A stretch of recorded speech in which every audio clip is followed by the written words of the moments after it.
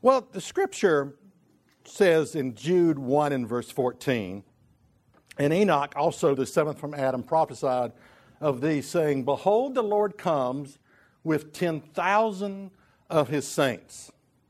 You know, Jesus is not alone.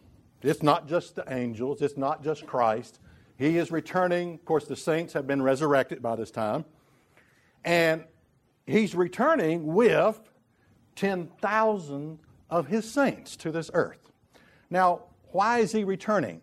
Well, the next verse there tells us. And I want us to notice the language here of how this is put together here. All right, why is Christ returning with the saints? All right, here's your answer. To execute judgment, Jude 1 and verse 15, upon all, to execute judgment upon all, to convince all that are ungodly among them of their ungodly deeds, which they have ungodly committed, and all their hard speeches, which ungodly sinners have spoken against him. Notice how many times, it's almost as if the author is fed up with society. The ungodly sinner, and I'm fed up with it. And this is the reason Christ is returning with the saints, to make things right once and for all. Now, I want to have a little fun, and then I'm going to get serious here, but picture yourself standing there with this army, and you're waiting for the signal, go. Will half this divide off and say, let's establish Sunday as a universal day of worship? I'm being silly, right? You all know that. No, that's not what it's going to be. Will half this army divide off and say, let's put Christ back into Christmas? No. Now you might say, well, David, you're being silly. We all, what's strange is we have unity with what I just said. That's good.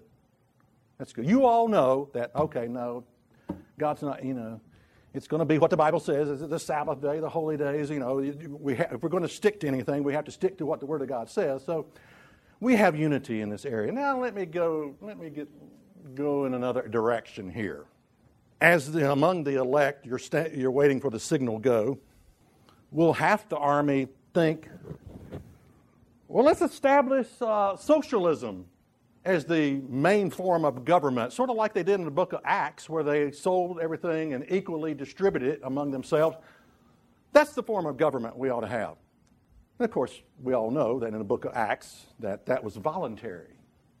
They weren't forced to sell off everything and distribute it equally. They volunteered to do that. That's the difference. Will half the army be thinking O.J. was innocent? Why would I bring that up? Well, it has something to do with the gift of the Spirit called discernment. That's why I bring that up.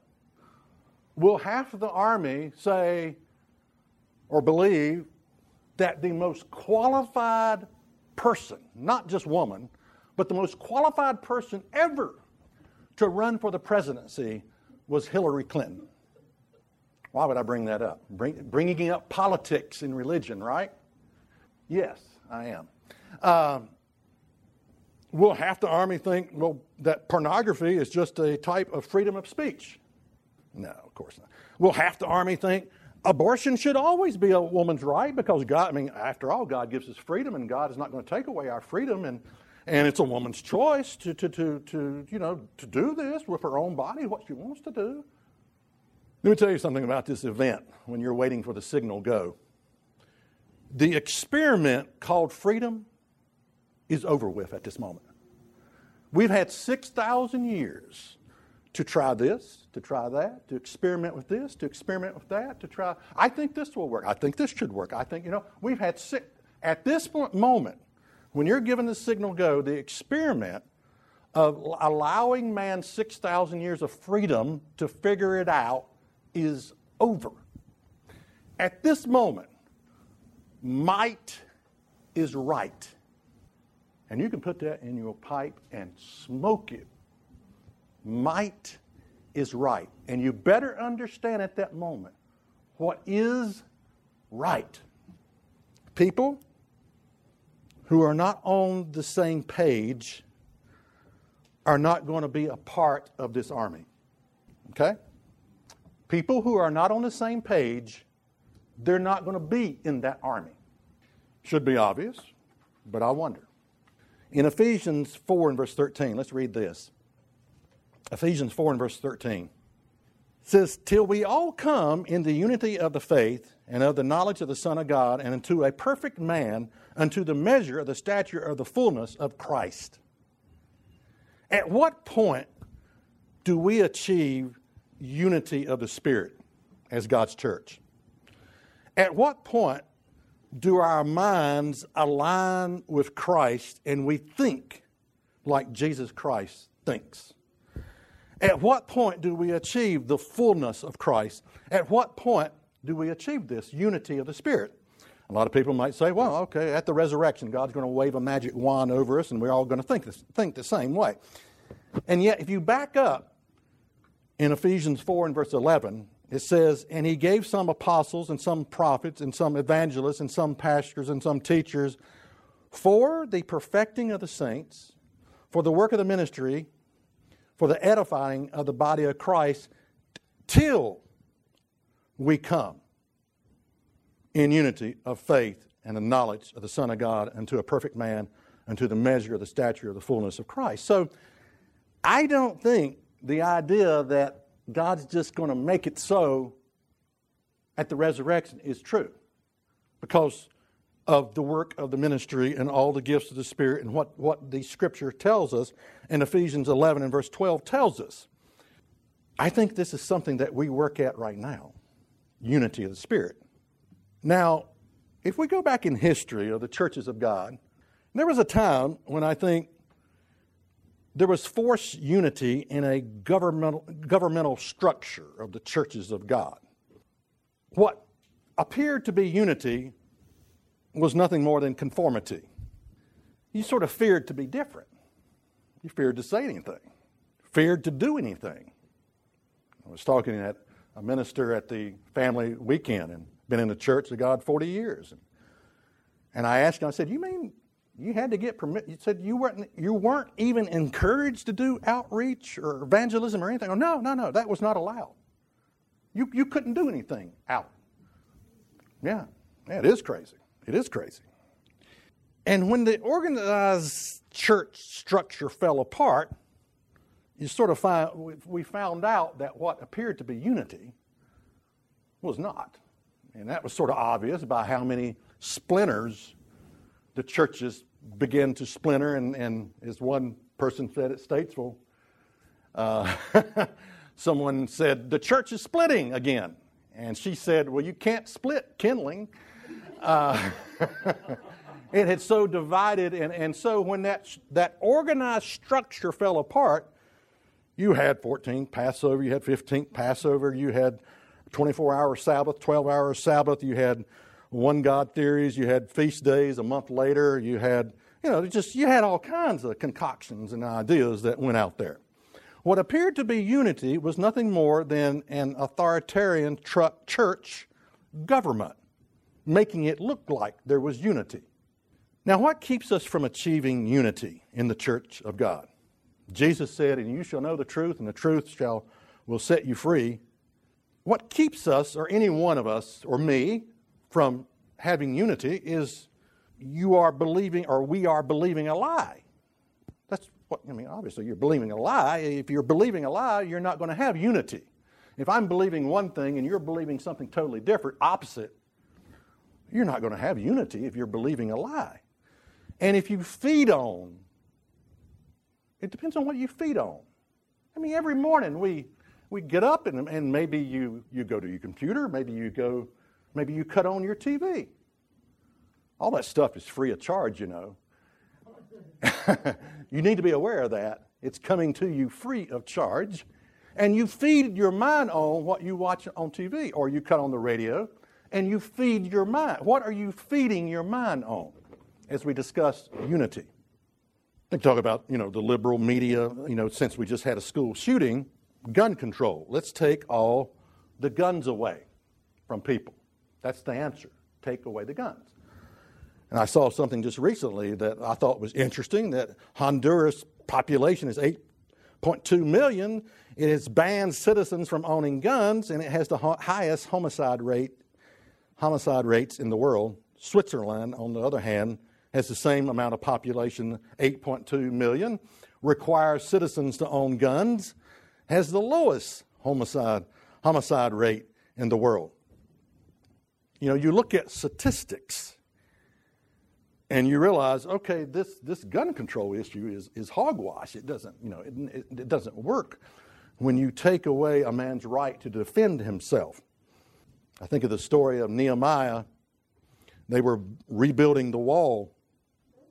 And it says, even those who carried building material worked with one hand and kept a weapon in the other.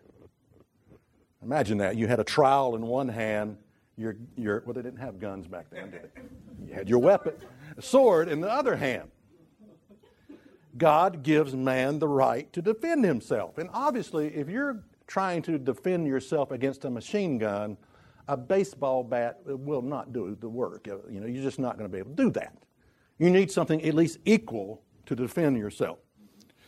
There may come a time in the near future when you will be safer in your home than you are in your church. The probability of someone walking into your house and shooting you or killing you, you're safer there, but it will be higher probability of someone coming in here in your church. Okay, what's in your hand? You got a Bible in one hand, what do you got in the other hand? And I know we like to think, well, God will protect us. And I believe that, and I'm sure Nehemiah believed that. But you say, I want your work tool in one hand, I want your weapon in the other hand. The right to defend yourself. Once your government takes away your right to defend yourself, get ready to line up for the gas chambers. Now, I've been told politics and religion don't mix. And I have never agreed with that one bit. In fact, my mother used to tell me, you don't talk about politics from the pulpit, you don't talk about sex. I didn't agree with her back then. Listen, as parents, as sons and daughters, it's okay to disagree with your parents. It's okay. It's okay. We compartmentalize our lives. We have our religious area, which may be the size of a postage stamp.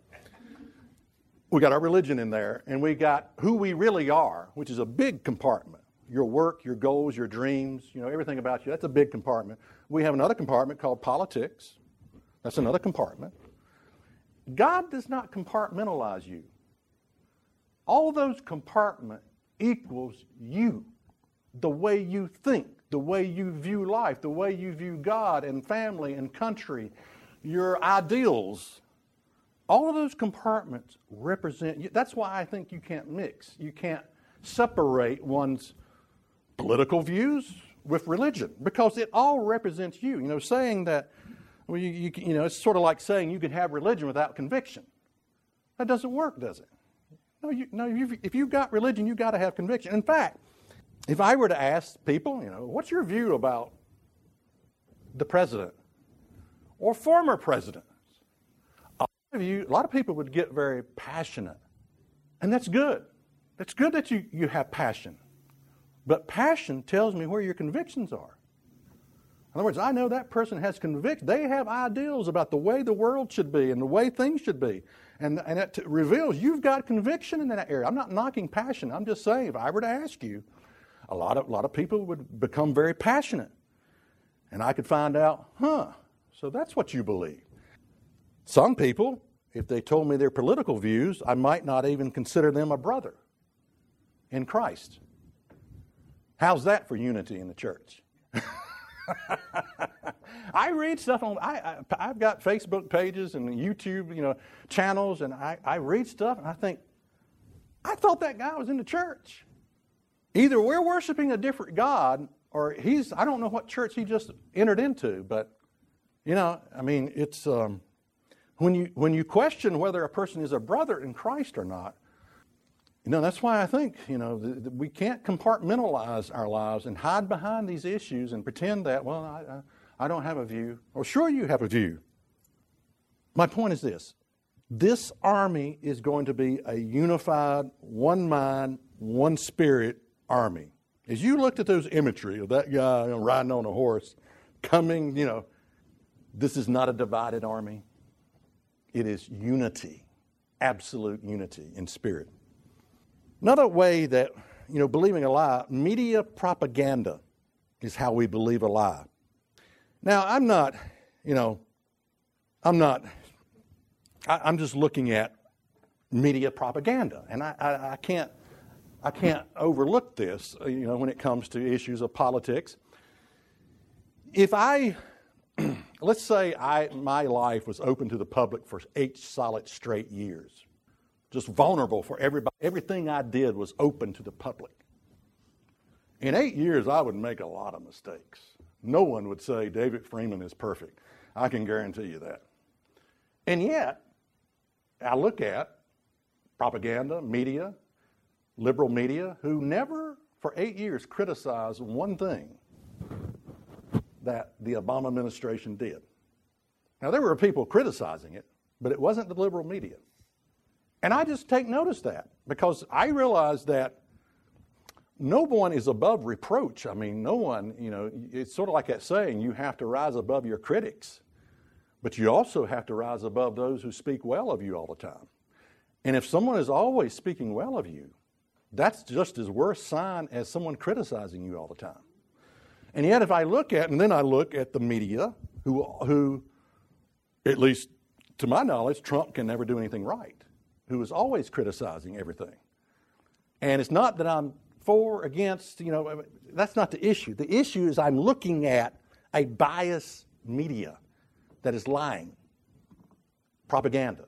And I have to take note of that. I have to take notice that no one could go 8 years without being criticized in some area. I think the liberal media, to some degree, are the false prophets of today. We always look at religion in that area. And of course, when I meet people who can tell me the names of all the Hollywood stars, singers, and everything they're doing, and knows the dates they were born, and yet couldn't probably quote you a scripture from the Bible, I think, okay, that person is open to gross deception. Prophets that are out there, the Hollywood stars, not all of them, obviously not all of them, but many of them can be. Singers can be. Could God's people be hoodwinked by the society in which we live? Listen closely. False religion is only one way to deceive God's people. And we have a tendency to sort of think, well, I've come out of false religion, therefore there is no danger of me being deceived. Do not kid yourself. Do not kid yourself. There's more than one way to, what's that saying, skin a cat or whatever. There's more than one way to skin a Christian or skin someone in God's church. Okay, religious deception, yeah, maybe you have come out of that. But have you come out of the deception that is in the world, that is you're being bombarded by night and day? That they may be one as we are one. The army of God will be perfect in one. In knowledge, conviction, discernment, ideas, plan of action, God's army will be unified. Another thing that is just tearing people up, and I think tearing people up in God's church, is we believe a lie when we buy into the world's view of fairness. The world's view of what's fair. That's not fair. In Matthew 20 and verse 1, I'm just going to skip through this. Matthew 20 and verse 1. For the kingdom of heaven is like unto a man that is a householder, which went out early in the morning to hire laborers in the vineyards. And when he had agreed with the laborers for a penny a day, he sent them into his vineyards. Now, you know the story. The key word is they agreed. Your workers agreed. That's the key word right there. And he goes out and hires people in the 3rd hour, the 6th hour, the 9th hour, and the 11th hour, which is really, I don't think they had much time to work beyond, probably working 12 hours hour days, or maybe 16, I don't know. But the ones hired in the 11th hour didn't have much time to work. Anyway, you know the story, Matthew 20 and verse 8. So when even was come, the Lord of the vineyard said unto his servants, call the laborers and give them their hire, beginning from the last into the first. They all agreed to work for whatever it was, a penny or whatever that amount of money was. I'll pay all of you the same. Here it is. They all agreed to it. And when they came that were hired about the 11th hour, they received every man a penny. But when the first came, they supposed that they should receive more. And they likewise received every man a penny. And when they received it, they murmured against the goodman of the house, saying, well, these last have wrought but 1 hour, and you have made them equal unto us, which have been out in the middle of the heat all day long. And he answered one of them and said, friend, I do thee no wrong. Did you not agree with me for a penny? Take what is yours and go your way. I will give unto the last even as thee. Is it not lawful, and I love this statement, for me to do what I will with my own? He was the business owner, by the way. Is it not lawful as the business owner to do whatever I want to do? Is your eye evil because I am good? So the last shall be first, and the first shall be last. For many shall be called, but few are chosen. This slaps in the face the world's idea of fairness. I mean, it really does. You have the world's idea of fairness, and then you have the Word of God. Who are you going to believe? It's your choice to believe what you want to believe. You will choose to believe one or the other. The business owner can do what he wants. Why? Because he owns the business. Is it not lawful for me to do what I will with my own? Is your eye evil because I am good? So who are you going to believe? The world's idea of fairness or the Word of God? It's your choice to believe. You can believe the world's idea of fairness. You can say, well, that's not fair what he did. You can believe that. But you're not going to be in God's army. That's the point. You're not going to be in God's army. This also slaps in the face of businesses being forced to be union or unionized. It really does. And I know a lot of people will say, well, unions came because people were working in poor working environments and they were getting paid 50 cents a day. Well, some people are not worth 50 cents a day. I mean, and I thought, oh, what would Jesus say? Jesus would probably say, okay, if you're dumb enough to work in that environment, and if you agree for 50 cents a day, thumbs up. It's perfectly okay. Because I love how Jesus places personal responsibility on the individual. It's all up to you. I used to work at Sales Knitting. I made minimum wage. I look back on that and I think I was an idiot for working for minimum wage, but I want to tell you, I gave it all I got. And when I quit, they hired 3 to take my place. I did not have a bad attitude because I was the big dummy that agreed to work for minimum wage. I was the one that made that agreement. So I didn't have a bad attitude. Total responsibility on the individual. There is no one who has more discernment as to what people are worth than the business owner. There are some people not worth 50 cents a day. We have a guy that we just hired. We call him the sloth or the sloth. There's 2 ways, and no one knows how to pronounce that word. The sloth, the sloth. But how is it? Sloth. We'll say, go get us some rocks. And this guy, I'm not kidding, he's like 20 years old. And you're thinking, what's the use? I'll just go get my own rock. Now, he's doing better. The only reason he's doing better is because he's surrounded by guys who are wide open. And it's having an impact on him. And that's good. But he's so slow you can barely see him work.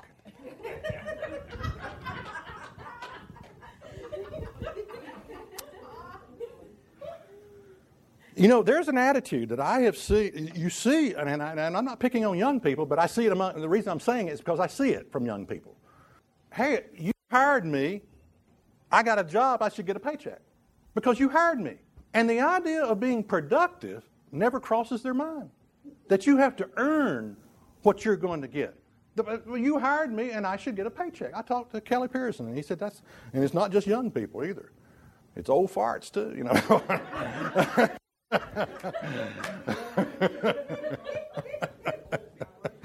There is an attitude in the church that I see among mainstream Christianity. And it's the idea that, well, I raised my hand and I invited Jesus into my heart and I'm going to heaven when I die. There's an idea in the church that, well, I've gone through the motion. I've gone through baptism and I received the Spirit of God. I keep the Sabbath, I keep the holy days. And I'm going to be in the first resurrection. I don't mean to scare you, but there is no guarantee of that. There is no guarantee of that. I'm going to say something that, and then I'll try to give you some encouragement later. Many are called, few are chosen. Few in this room will be a part of this army. Don't ever get complacent and just think, I got my ticket. Many are called. Many, many, many are invited to participate in the process of having our minds conform to the way Jesus thinks. To conform to His ideals, to be united with the mind of Christ. But few will be chosen for the army of the living God. Now, what can you do about it? Because I don't want you to leave here thinking, well, there's nothing I can do about that. Yes, there is something you can do about it. The Bible says, but the Comforter, which is the Holy Spirit, whom the Father will send in my name, He shall teach you all things. Again, howbeit when He, the Spirit of truth, is come, He will guide you into all truth. You know, truth is a wonderful thing, but I think we can use the truth. We've used truth to beat people over the head with. We've used the truth to become modern-day Pharisees. We've used the truth rightfully to establish doctrines. I mean, that's good. You should use truth to establish your doctrines. There's nothing wrong with that.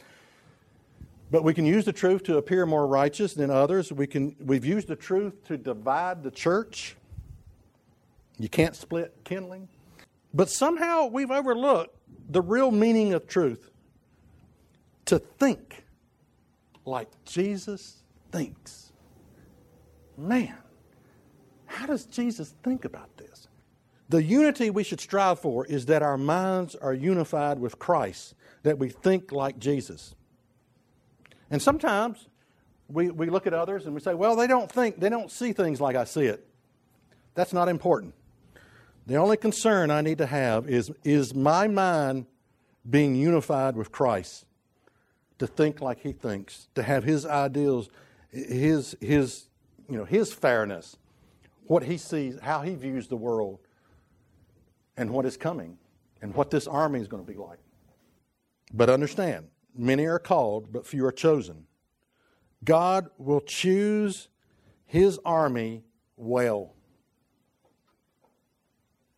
He will choose that army well. I think of the army of God. You know, you can't have enemies in your army. You can't be sleeping with the enemy. And you know, enemies can be some of the most likable people in the world. So nice, but they think differently.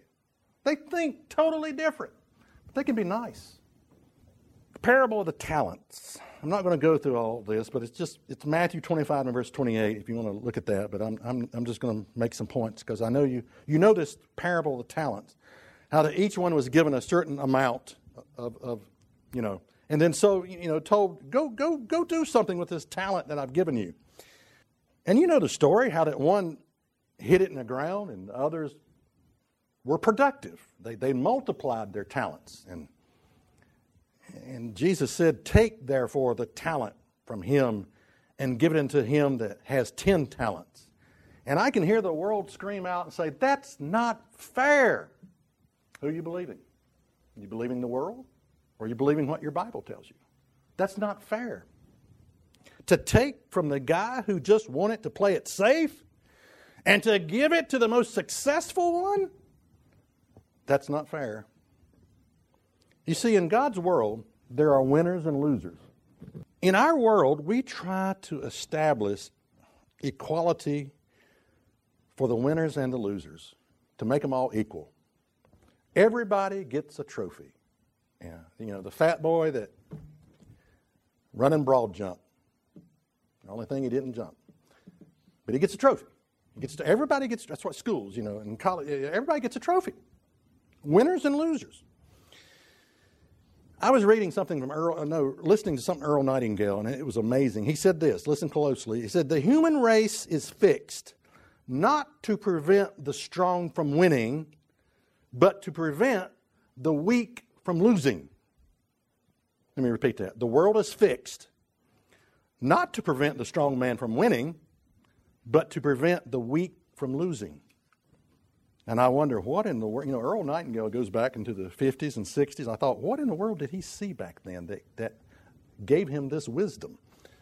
If you could resurrect Earl Nightingale today and say, take a look at our society now, he would say, not only is the world human race fixed to prevent the weak from losing, it is also fixed to keep the strong man from winning. That if you get a strong man with leadership skills, it is fixed so he cannot win. How pitiful have we become? And who are you feeding your mind? Who are you going to believe? Who you believe will determine if you're in this army or not. The world or what your Bible says. The world has a concept about fairness that is a lie. My question is this: have we brought into the world's view of fairness and equality for all? If you have, you're not going to be a part of this army. Revelation, to conclude with, Revelation 2 and verse 26. And he that overcometh and keeps my works unto the end, to him will I give power over the nations. And that word overcometh just means to the winner. To the winners, I'm going to give power over the nations. That's Revelation 2 and verse 26. And I wonder if we have let the world's view of fairness totally deceive us. Totally deceive us. I want to tell you something. I have every intention of being a part of God's army. But I know it will never, ever happen unless my mind is unified with Christ. That we all come in the unity of the faith and of the knowledge of the Son of God unto a perfect man, unto the measure and the stature of the fullness of Christ. So I want to close, we'll still have a closing prayer, but I want to close my sermon with a prayer. If you would, bow your heads.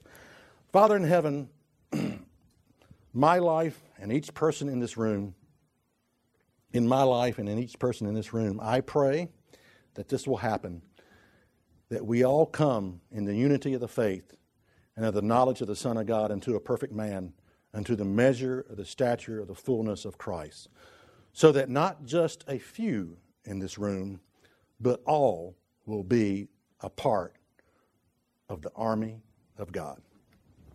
Amen.